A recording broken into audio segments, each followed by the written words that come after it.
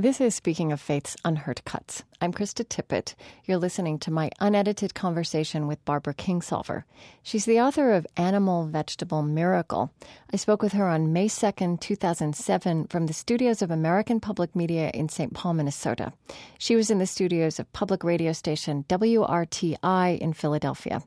This interview is included in our show, The Ethics of Eating. Download the MP3 of the produced show at speakingoffaith.org. People have told me about it, though. Okay. And I think we have a common friend in Carrie Newcomer, among others. Oh, maybe. really? Yes. Oh, that's fantastic. Yeah. Excuse me just a second. Mm-hmm. I'm getting a really bad echo of myself. Yeah, you're very loud in my headphones, so maybe that's a volume issue at this end. What do you think? Yeah, unfortunately, it's coming from that end. It's not from this end. Is it? I didn't have the headphones on until just a second ago. Okay. Why don't you talk to me a little bit and let me see if you're still hearing that echo. I can't believe you're friends with Carrie. Terrific. Yeah, she's amazing. Are you still hearing the echo? No, this is so much better. All right. right. You know what? Mm-hmm. Yeah, I do hear it. Okay. It's quieter when I'm quieter. Mm-hmm. Isn't that funny? Well, yeah. Tell me something mundane, like what you had for, where are we, lunch. And let's see if you hear it when you're speaking. I'm here in Philadelphia. Oops, I keep getting caught on. Oh, you're wire. in Philadelphia? Yeah, I'm in Philadelphia. Oh, for the last 2 hours or something, and we arrived just in time for another radio show, and then I said, do you have a farmer's market here? And they said, we have the oldest farmer's market in the country. So we got to run down there and walk around and see the wonderful, mostly Amish farmers selling their goods and eat lunch. How's that sounding? Are you hearing it? It's much better. Yeah. I think we've lost her. Yeah. Oh, there you're back. Yeah, it's back. Okay. It's my doppelganger. It's just technology. Technology has countless tricks. It's the evil Barbara trying to come into our conversation. Okay.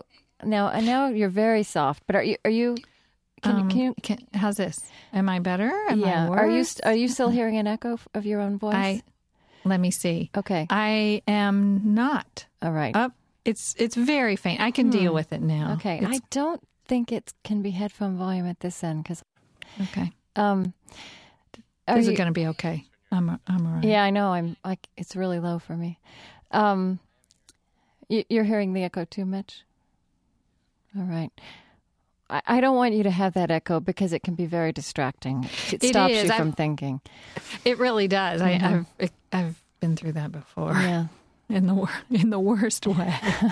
Well, it's just impossible. You can't carry on a conversation even when it's barely there. It's sort of like those overseas phone calls that the way they used to be before the satellites. Mm-hmm. I guess when it went through the cable under the ocean or something, and there was always this little delay. Right. And it was never the happens. most distracting thing. You wouldn't think that an extra second would makes such a difference in the conversational flow, but it does. It's impossible.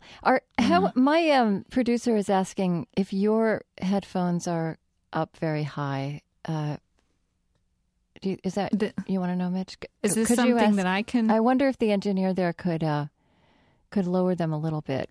Mitch thinks there is a headphone control right where those volume control where those headphones are plugged in. Okay. Right to the side of you there. Which way does it go? But the headphones in there are generally very low to begin with. Which way should I turn to turn them down? Clockwise or counter? Clockwise to increase and counterclockwise to decrease. Okay. I just turned my volume down. Okay. I don't know if I can hear, though. Can I hear? Oh, no, you need to be able to hear. Oh, I can hear you fine. Okay. I can hear myself much less fine, but that doesn't matter. Mm-hmm. I already know what I'm going to say.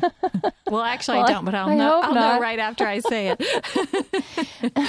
Well, maybe we should start talking, and if you're hearing that, if it's distracting, then we need to Okay. think of well, it. I also wanted to, before we begin, I'd love to know, I mean, I think I understand in a general way the scope of your show, but if you have some sense of how you'd like to take this. Okay. Well, we call this public radio's conversation about religion, meaning, ethics, and ideas. We don't just talk about religion, we talk about any subject. In fact, we've done a pretty interesting range of programs that have some kind of environmental aspect in the last 6 months or a year. But we just ask a different kind of question of them.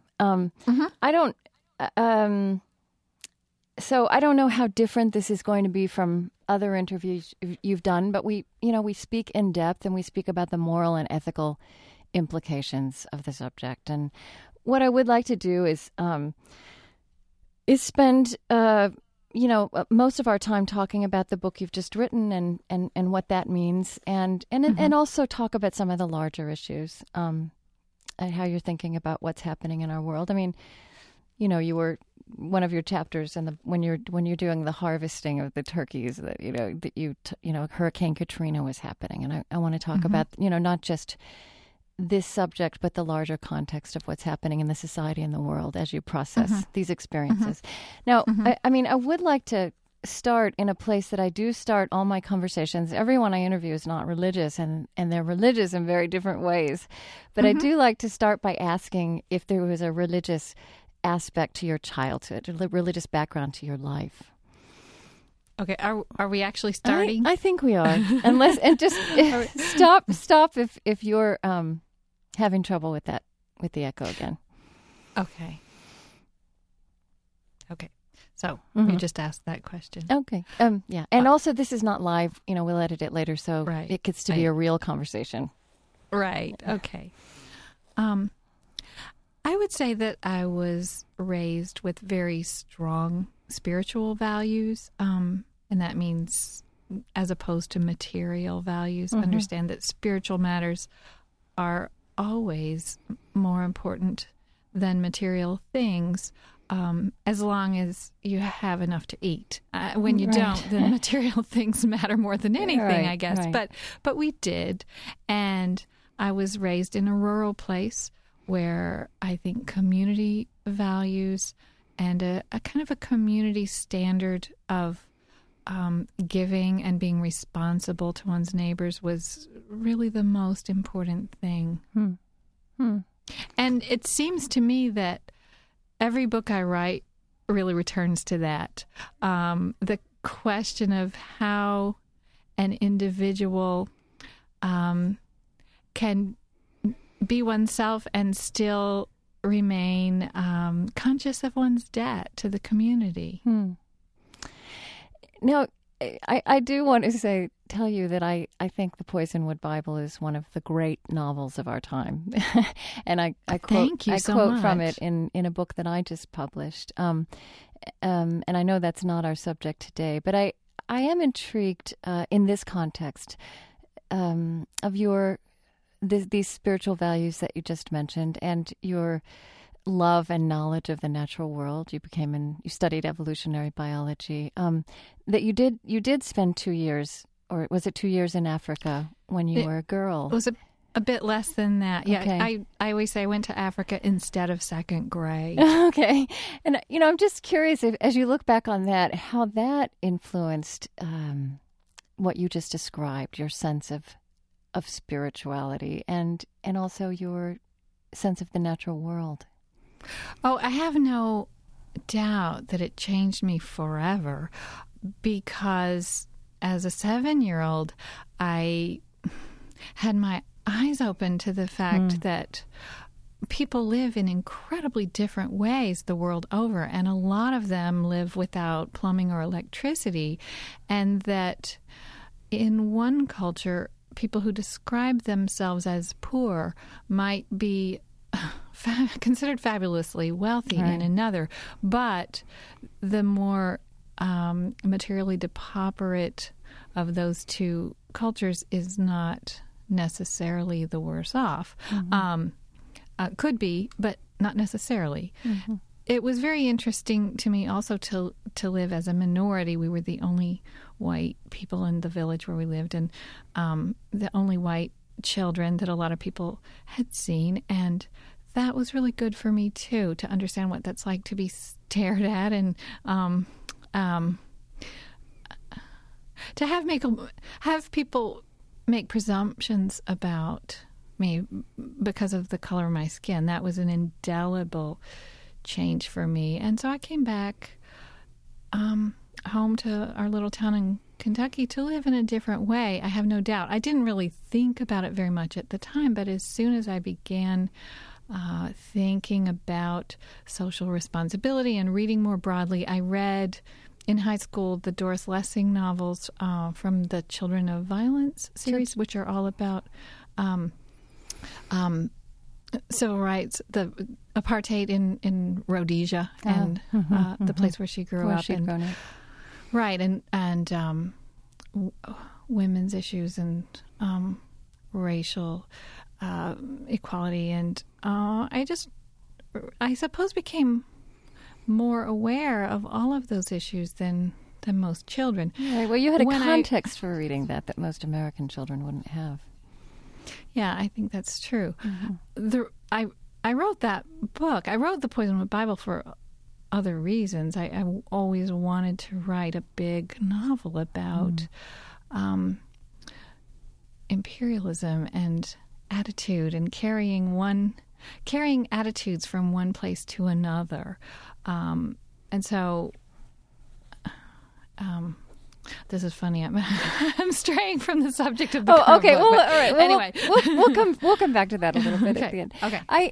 Okay. Well, let me just let's say, for example, last year I interviewed Wangari Maathai, who won the Nobel Peace Prize, who is a great Kenyan environmentalist, and she talked to me about drought and encroaching desert, and I think that those very dramatic manifestations of whatever's happening to climate in our time, we think of as happening in a place like Africa. But you, in fact, the story you tell in your new book takes place, begins as you are leaving the American desert of Tucson. Yeah, Tucson, Arizona. And I think that you suggest that you were also in that place facing climate change and kind of an unsustainable ecology in the face. And in fact, what we think of as a very successful American city. It's true. People are moving to the Sun Belt in droves, but I was becoming increasingly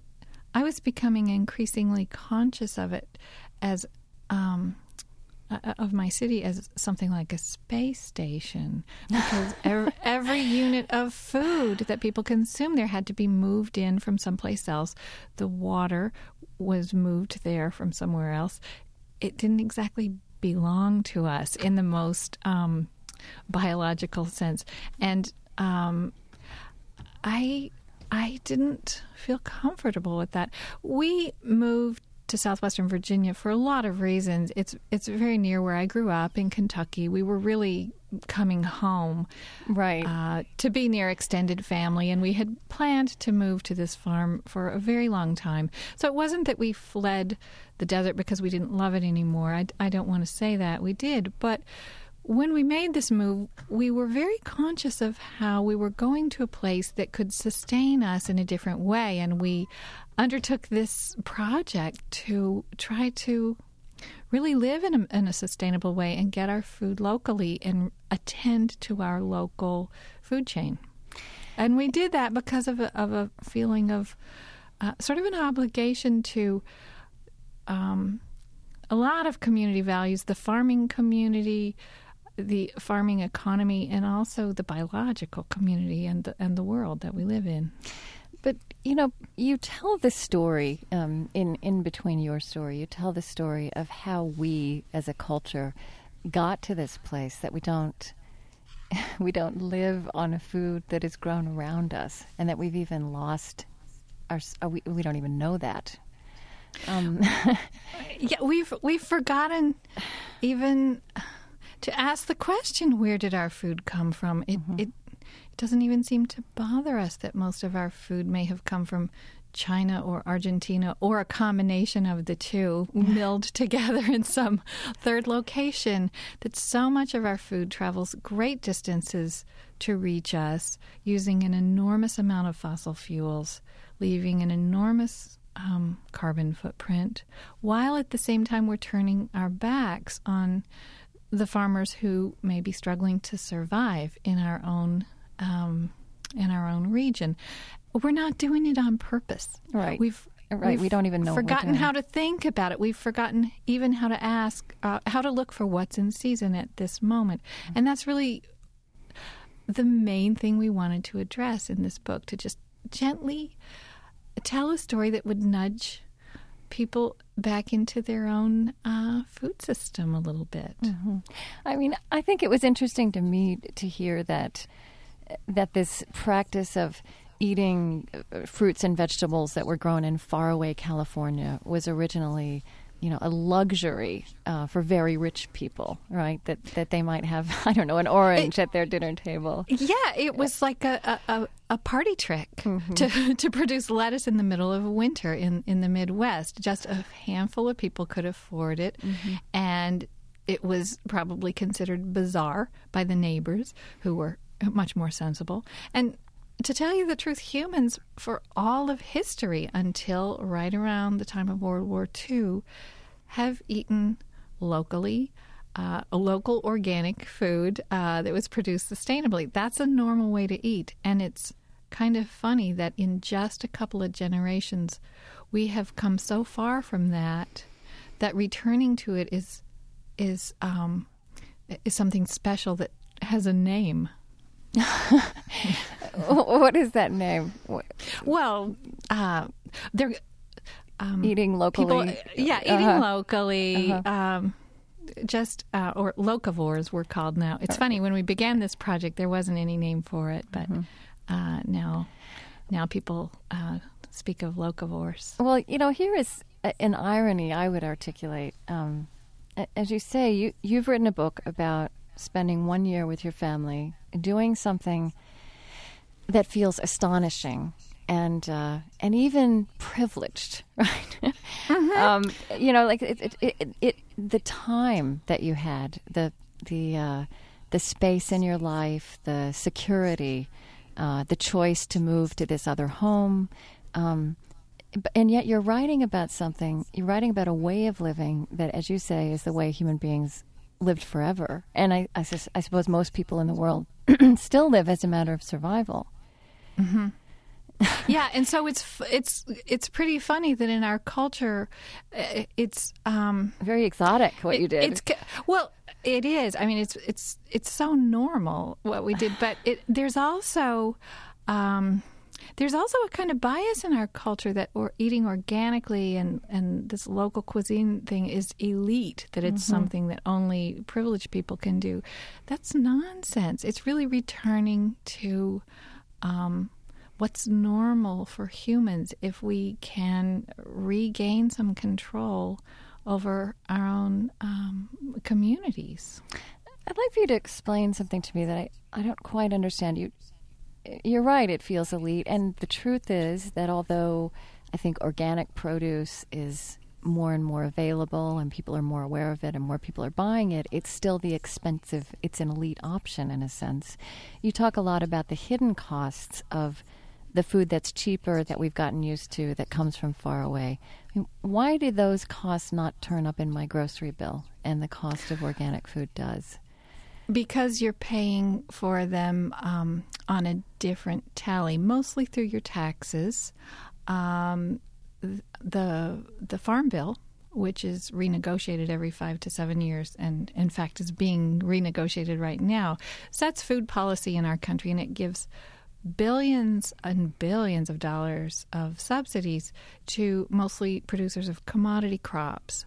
Wheat, corn, and soybeans that get turned into things like high fructose corn syrup and feedlot grain for cheap hamburgers. So that makes these foods cheap. You're paying for it. You're just paying for it through your taxes. And also, we're paying for it through our children. we're creating an enormous environmental debt, which will have to be paid later because this kind of industrial agriculture, of course, erodes topsoil.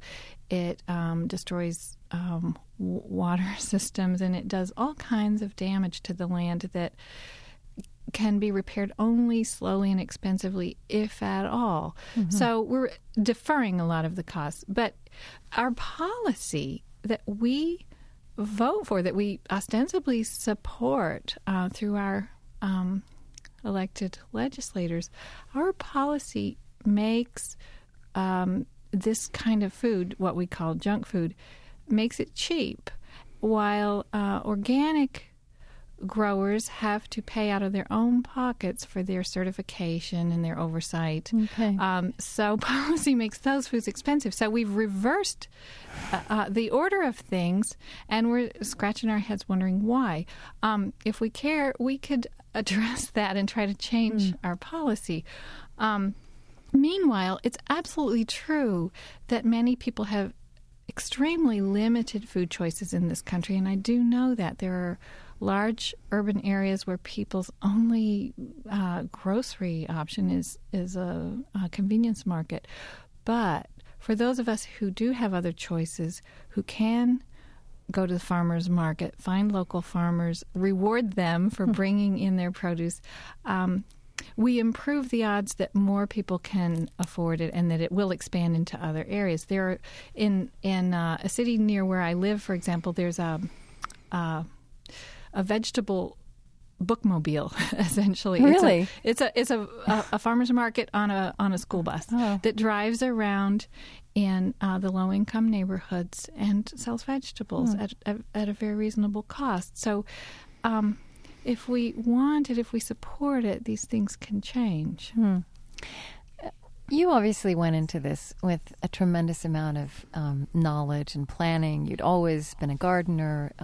You knew about farming, and you're a scientist. But I wonder, and you write about the year in great detail in the book, but I wonder if you could just say, what surprised you the most about that, the experience when you were actually living it? I think what surprised me the most is that we didn't really miss anything. We went into it probably thinking too much about what we weren't not going to be able to have. Oh my goodness, no strawberries in January. It's easy to get hung up on what you don't have. Everybody knows that. But when we changed our thinking and began...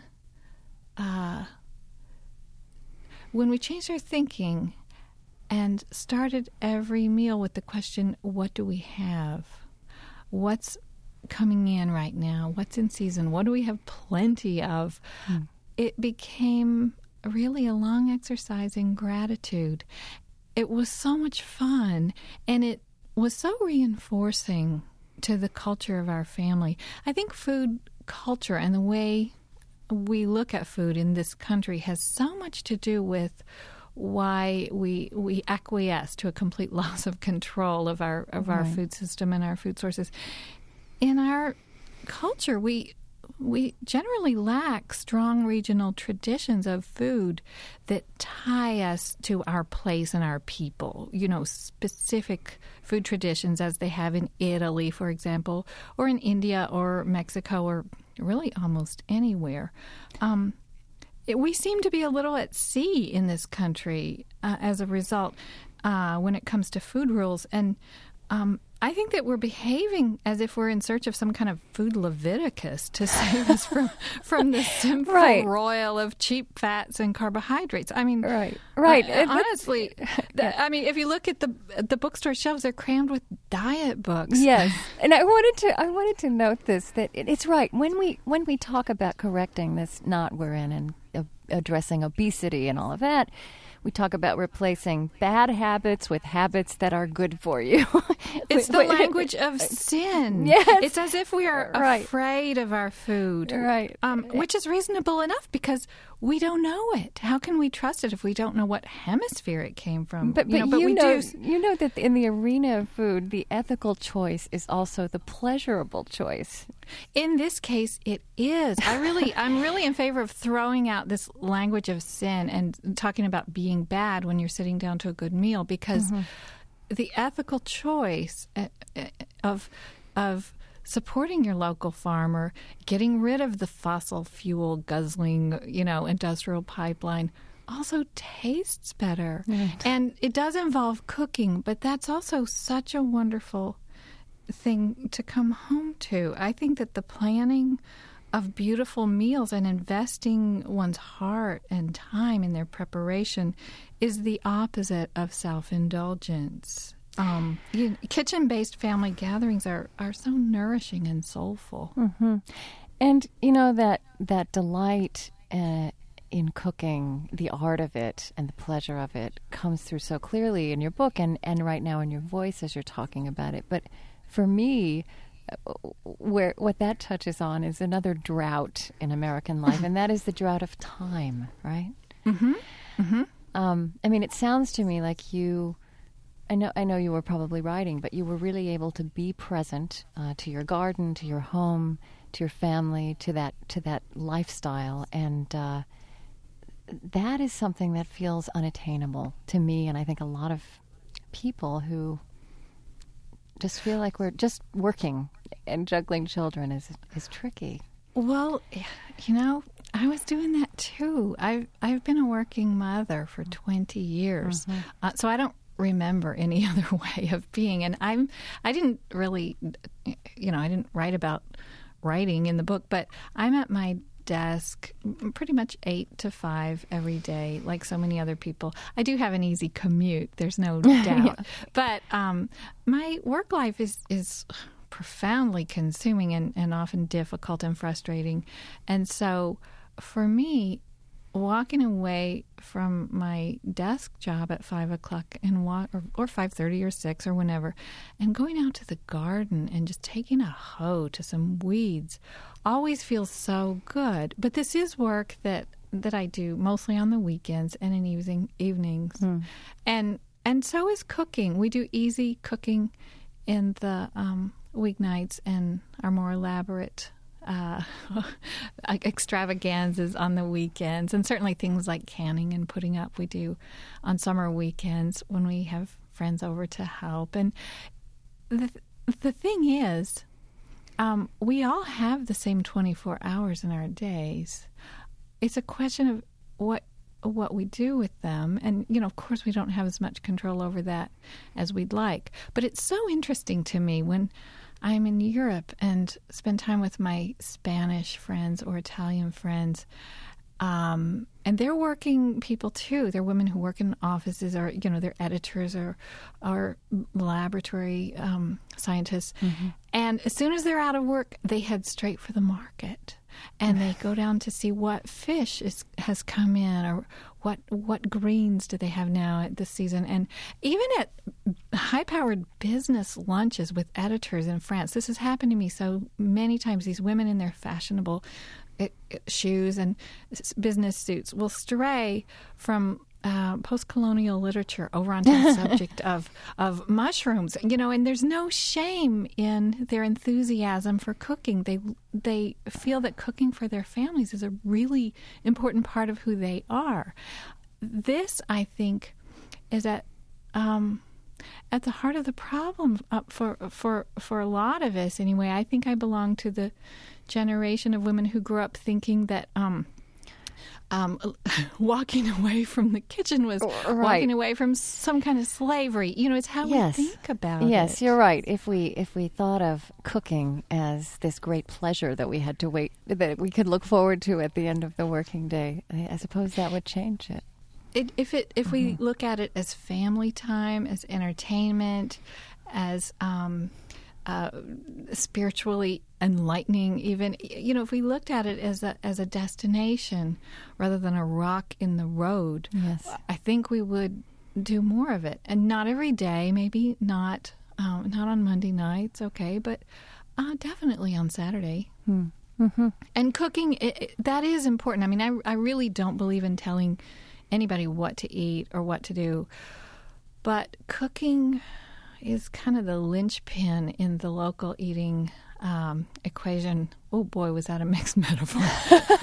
Right. But it's not just about buying. It's not just about what you buy or where you buy it, but preparing it, right? Taking it home and making something of it, because local food consists of ingredients. It's not usually things with barcodes, and that's where the matter of expense comes in as well. When people think that eating healthy foods and organic foods is expensive, they're often looking at barcodes.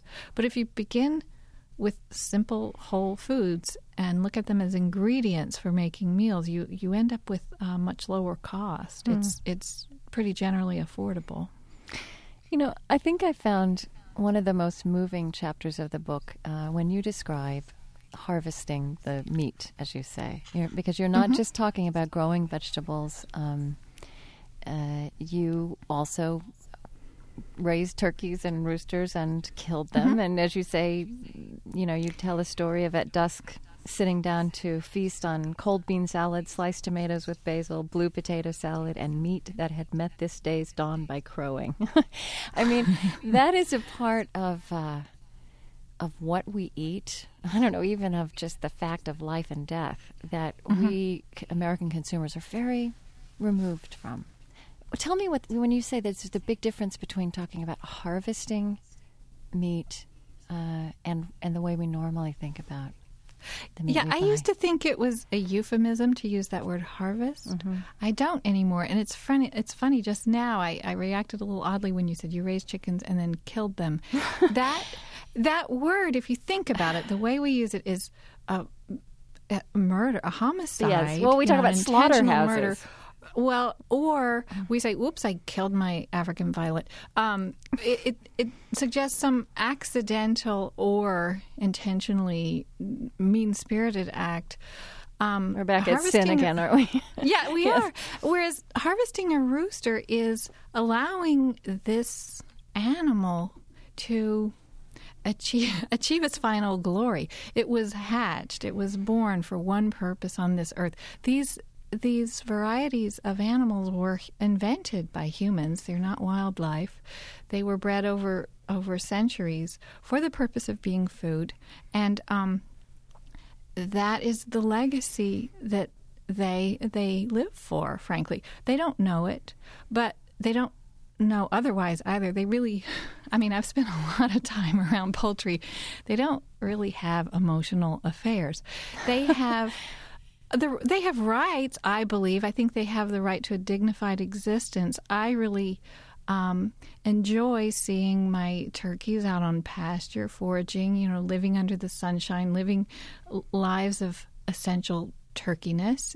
And I hate thinking about the factory farm turkeys that are the kind you buy in the grocery store, which live in big metal warehouses just crammed as tightly as they can possibly be packed in, never seeing the sun in their entire 4-month lives, bred for such docility and sort of large-breasted deformity. They can't fly or even reproduce. I don't like that, and I frankly myself don't eat that kind of meat, although I know plenty of people do, without really thinking much about the history of that food. Myself, if I'm going to eat an animal, I want its life to have had some dignity, some poultry joy, because I do believe there is such a thing, and for it to end its life with dignity and leave its legacy on the table. It's a peculiar thing. Another fascinating thing about our culture is that we confuse longevity with happiness. Turkeys don't want to live to be 100 years old. They don't want to know their grandchildren. Believe me, they couldn't pick their grandchildren out of a lineup. I know this for a fact.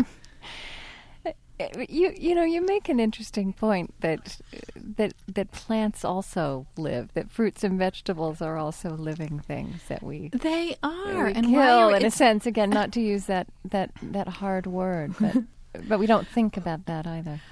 I don't know anyone who does, except me. I mean, I'm such a dope. I get sentimental about cutting the heads off the broccoli because I really enjoy the process of their lives, and yet I do realize that's what they're here for. But it is funny, we get all sentimental about cutting the heads off chickens, but not cutting the head of an onion into a million pieces. We also don't think twice about committing a willful streptococcus massacre. You know, if our kid is sick, we give them penicillin, and you know that's a genocide on the microbial scale. But we don't worry about it. But I mean, our culture, we don't like to think about death or mortality or finitude in general. I mean, what this makes me think of is that, in fact, we even translate that attitude we take to ourselves and our bodies. We've translated that into shutting our awareness of that aspect of our life of eating as well. We do. And what it comes back down to is we just don't know it. Mm-hmm. Most people know animal life in only two forms. One is pets, which are junior people, let's face it. They're just, they are members of the family. You can't imagine, harvesting that. It's not appropriate. Or wildlife. But farm animals, livestock, are a third category of life with which most people really have no familiarity. Mm-hmm. And so it's very easy to project our own wishes and values onto these animals without really knowing whether that makes any sense or not. Now, in the chapter in your book, Animal, Vegetable, Miracle, where you describe the day in which you harvested the animals, news was coming in of Hurricane Katrina. Mm-hmm. And I wonder how you experienced and kind of processed the larger implications of those events, perhaps differently, because of that experiment you were conducting and living sustainably. I think so much all the time about the effects of our consumption, and particularly the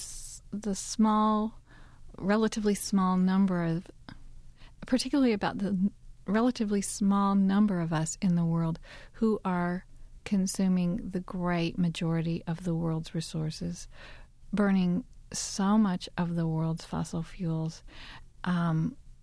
contributing so much to global climate change, which is beginning to pound at our shores and the shores of many other countries. We haven't felt the damage yet so much here, but we began to on that weekend. And it really felt like it was such a great sadness, because it felt like this terrible coming home to roost. It became clear to me that the numbers up on this, the way that we consume, we have yet, it seems to me, in this country, we have yet to assign any moral value to the overconsumption of the world's limited resources. Our like, overconsumption. Yeah. If you can afford it, it's okay to use it. Mm-hmm. That seems to be the only rule. That can't go on forever. And it's interesting to me that, let me think about how to say this. It seems to me that eating food that burns up a piece of the world and makes life... Okay, let me back up and say... Okay, that's right. Take your time. There are many, many paths toward finding a better and more sustainable way to live in the world.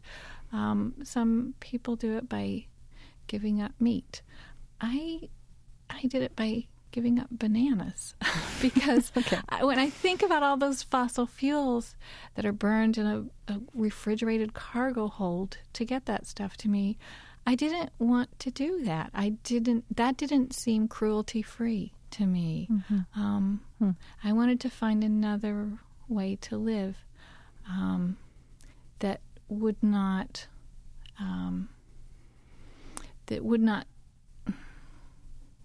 I wanted to find another way to live that would brighten the prospects of my children's time on this earth. I mean, here's something you wrote of Hurricane Katrina happening in the middle of this year.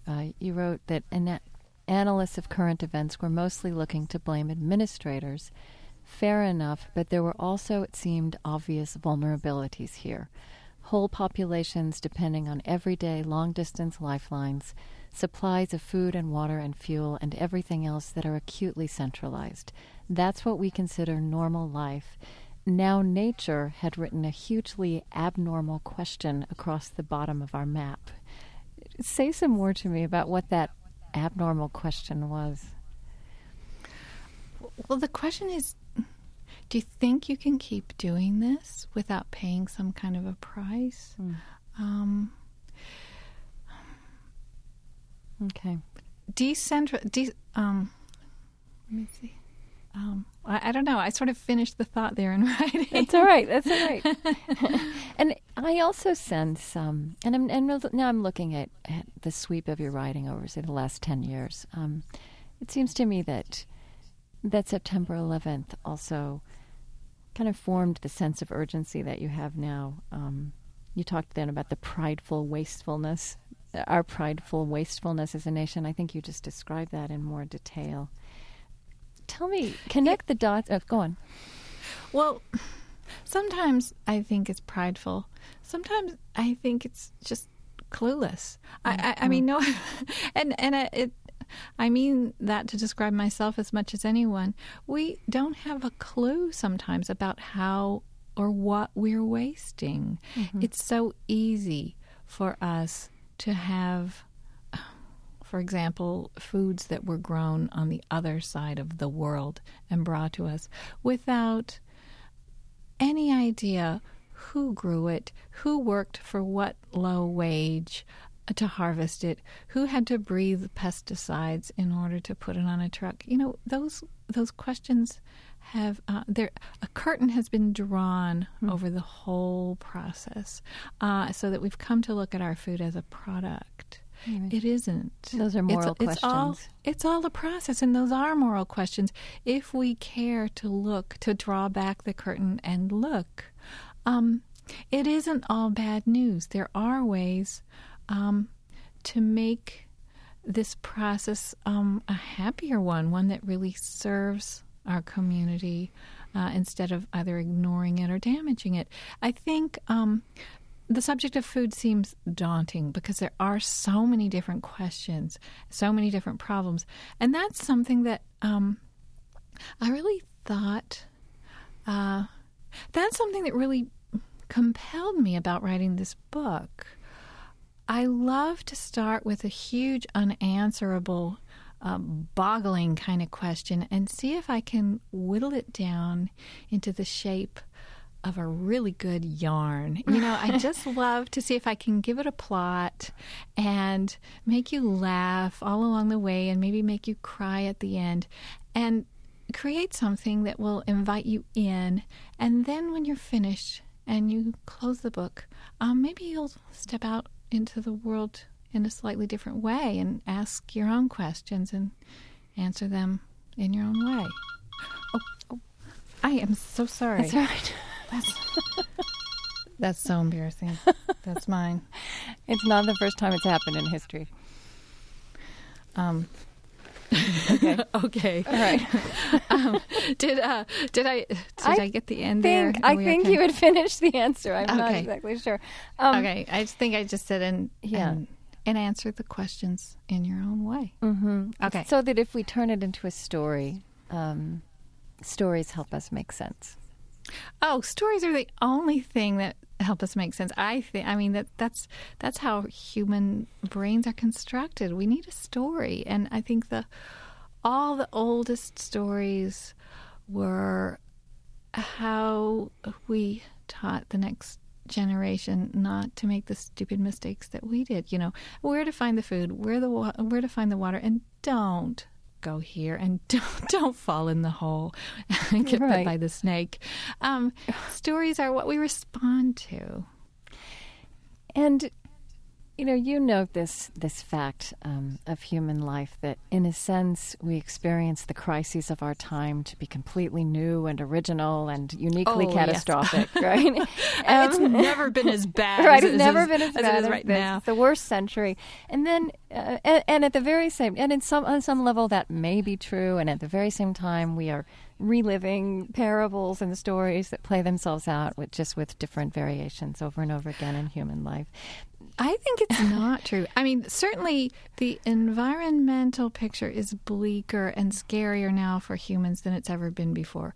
But in almost every other way, we keep getting it a little more right. And when my kids feel gloomy about the headlines, or sort of what kind of a mess humans have made of their own relations, I say, you know what?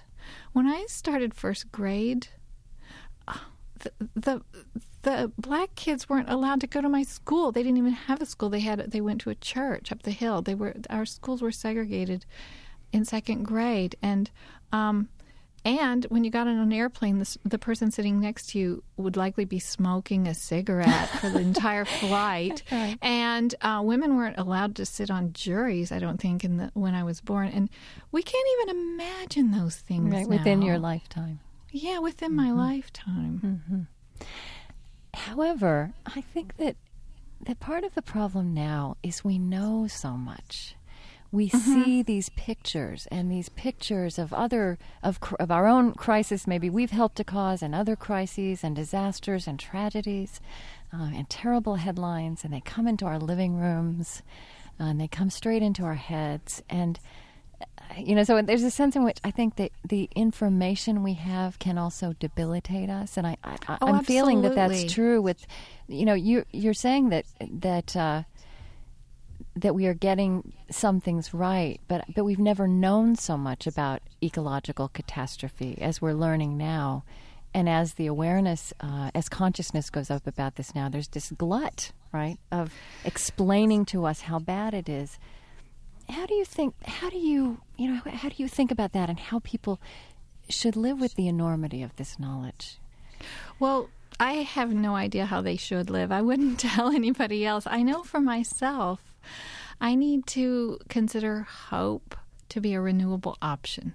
If I run out of it at the end of the day, well, then when I get up in the morning, I put it on with my shoes. I don't have another choice because I have kids. If I give up on fixing what's wrong with the planet, that's child abuse. I can't turn my back on my kids. And when my teenager, well, she just turned 20, when my older daughter sometimes confides in me that she's worried her generation won't be able to fix this big environmental damage, I say, you know what? It's not up to your generation. It's up to mine.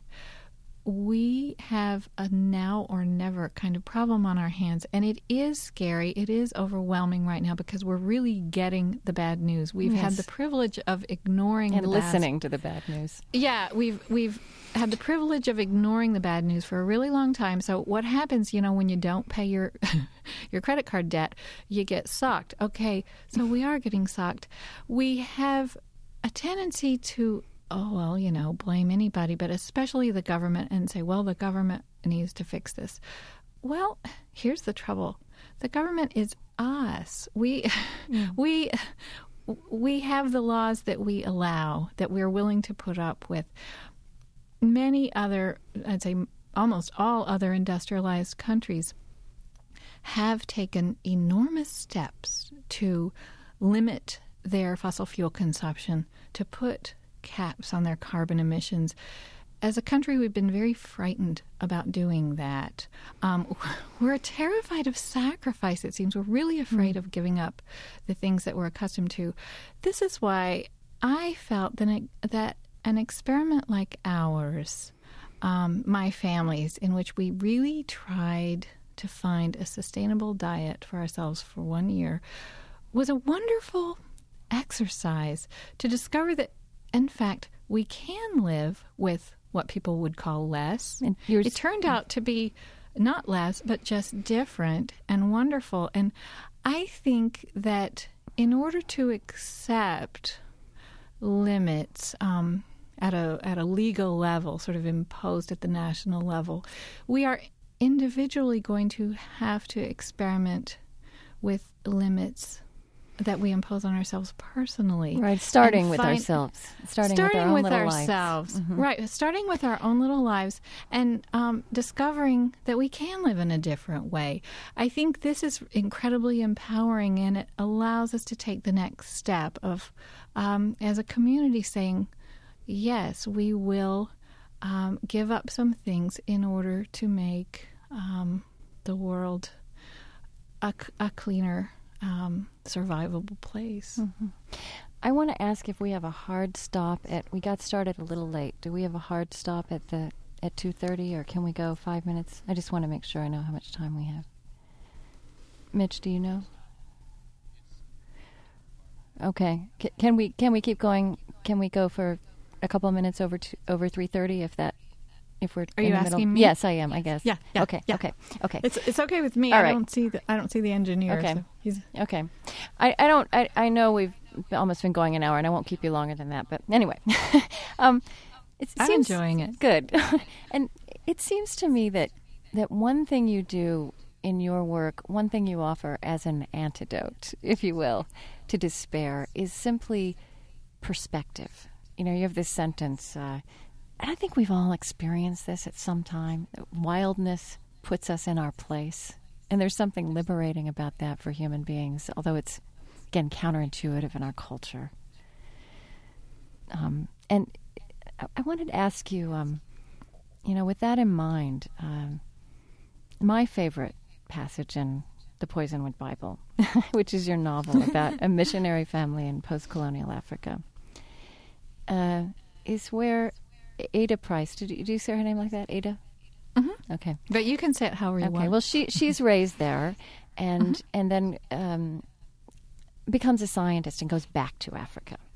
Mm-hmm. And there's this section, I'm going to just read a little bit of it, if I can find it here. Okay, all right. Where she is looking at the natural world in Africa. She says, as a teenager reading African parasitology books in the medical library, I was boggled by the array of creatures equipped to take root upon a human body. I'm boggled still, but with a finer appreciation in the partnership.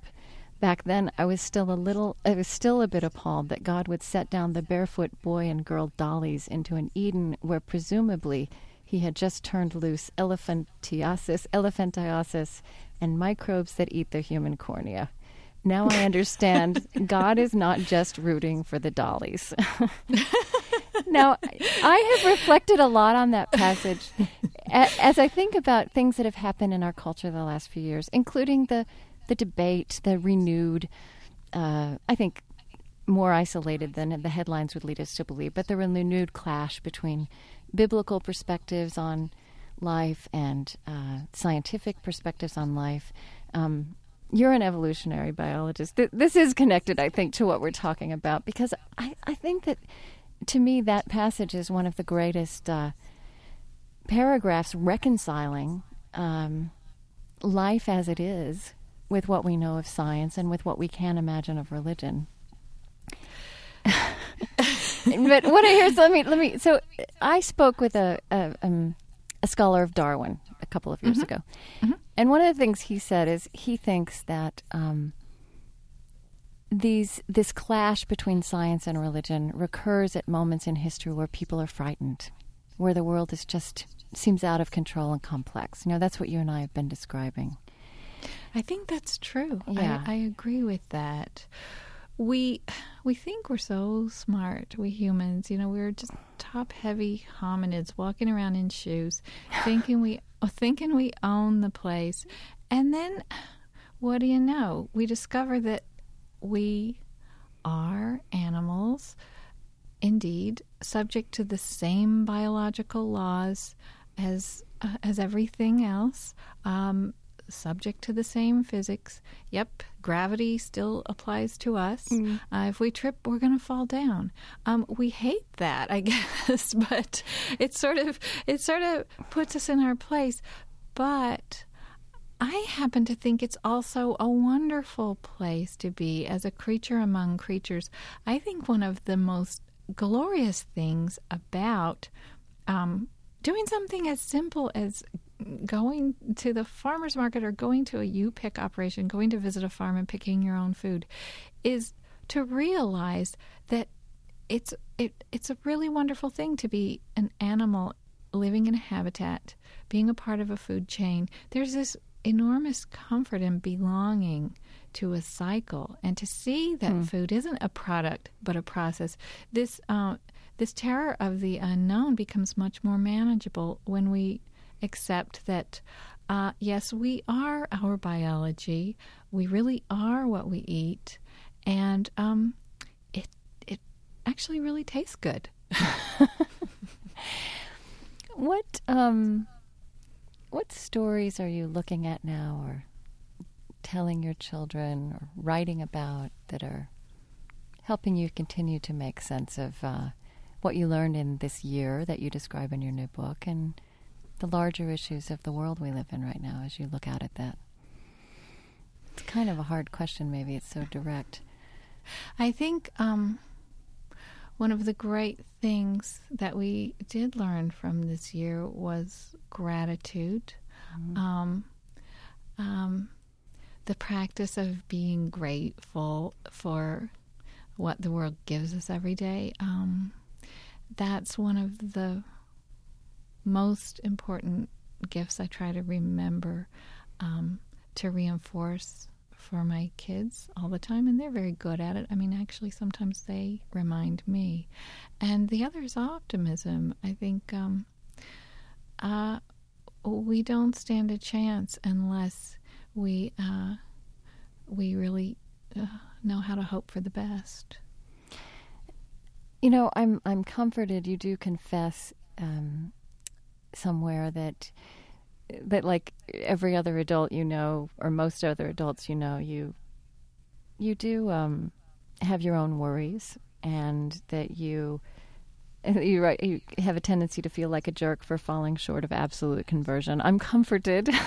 I think your book kind of sets up a model that feels daunting to me as a reader, and that might feel daunting to others. Are you having that reaction or experience? Sorry. Well, no, I didn't. We didn't really. It wasn't that hard, and we didn't strive for any kind of purity. And it's funny that before people read the book, they say, "Oh, well, weren't you tempted to cheat?" And "Oh, what are you eating on book tour?" And stuff like that. Well, there is no cheating. This wasn't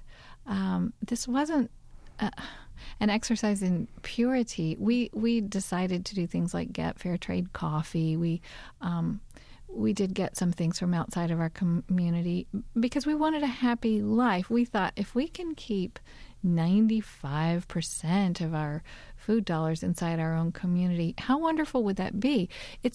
And we didn't want to tell a story that other people would look at and say, "Oh, how heroic they were. I could never do that." I didn't really, of course, imagine anybody would else do exactly what we did. I mean, we're sort of crazy. We have a huge garden, and frankly, other gardeners are crazy too. Right. I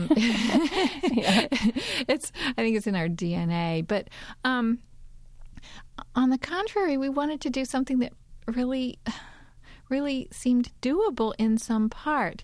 So it surprises me that I very frequently encounter people sort of beating themselves up, saying, "Oh, well, I have to have, at least sometimes raspberries in January." Well, that's fine, as long as we can begin to understand that it's an indulgence to ask someone to fly for me, raspberries to us in an airplane. No, that's not actually that's not what feels hard to me. And I think, like a lot of people, I'm becoming gradually just more conscious of this. And, in fact, not desiring raspberries out of season or peaches in February. Because they're horrible. Rather horrible. They're mushy. Right.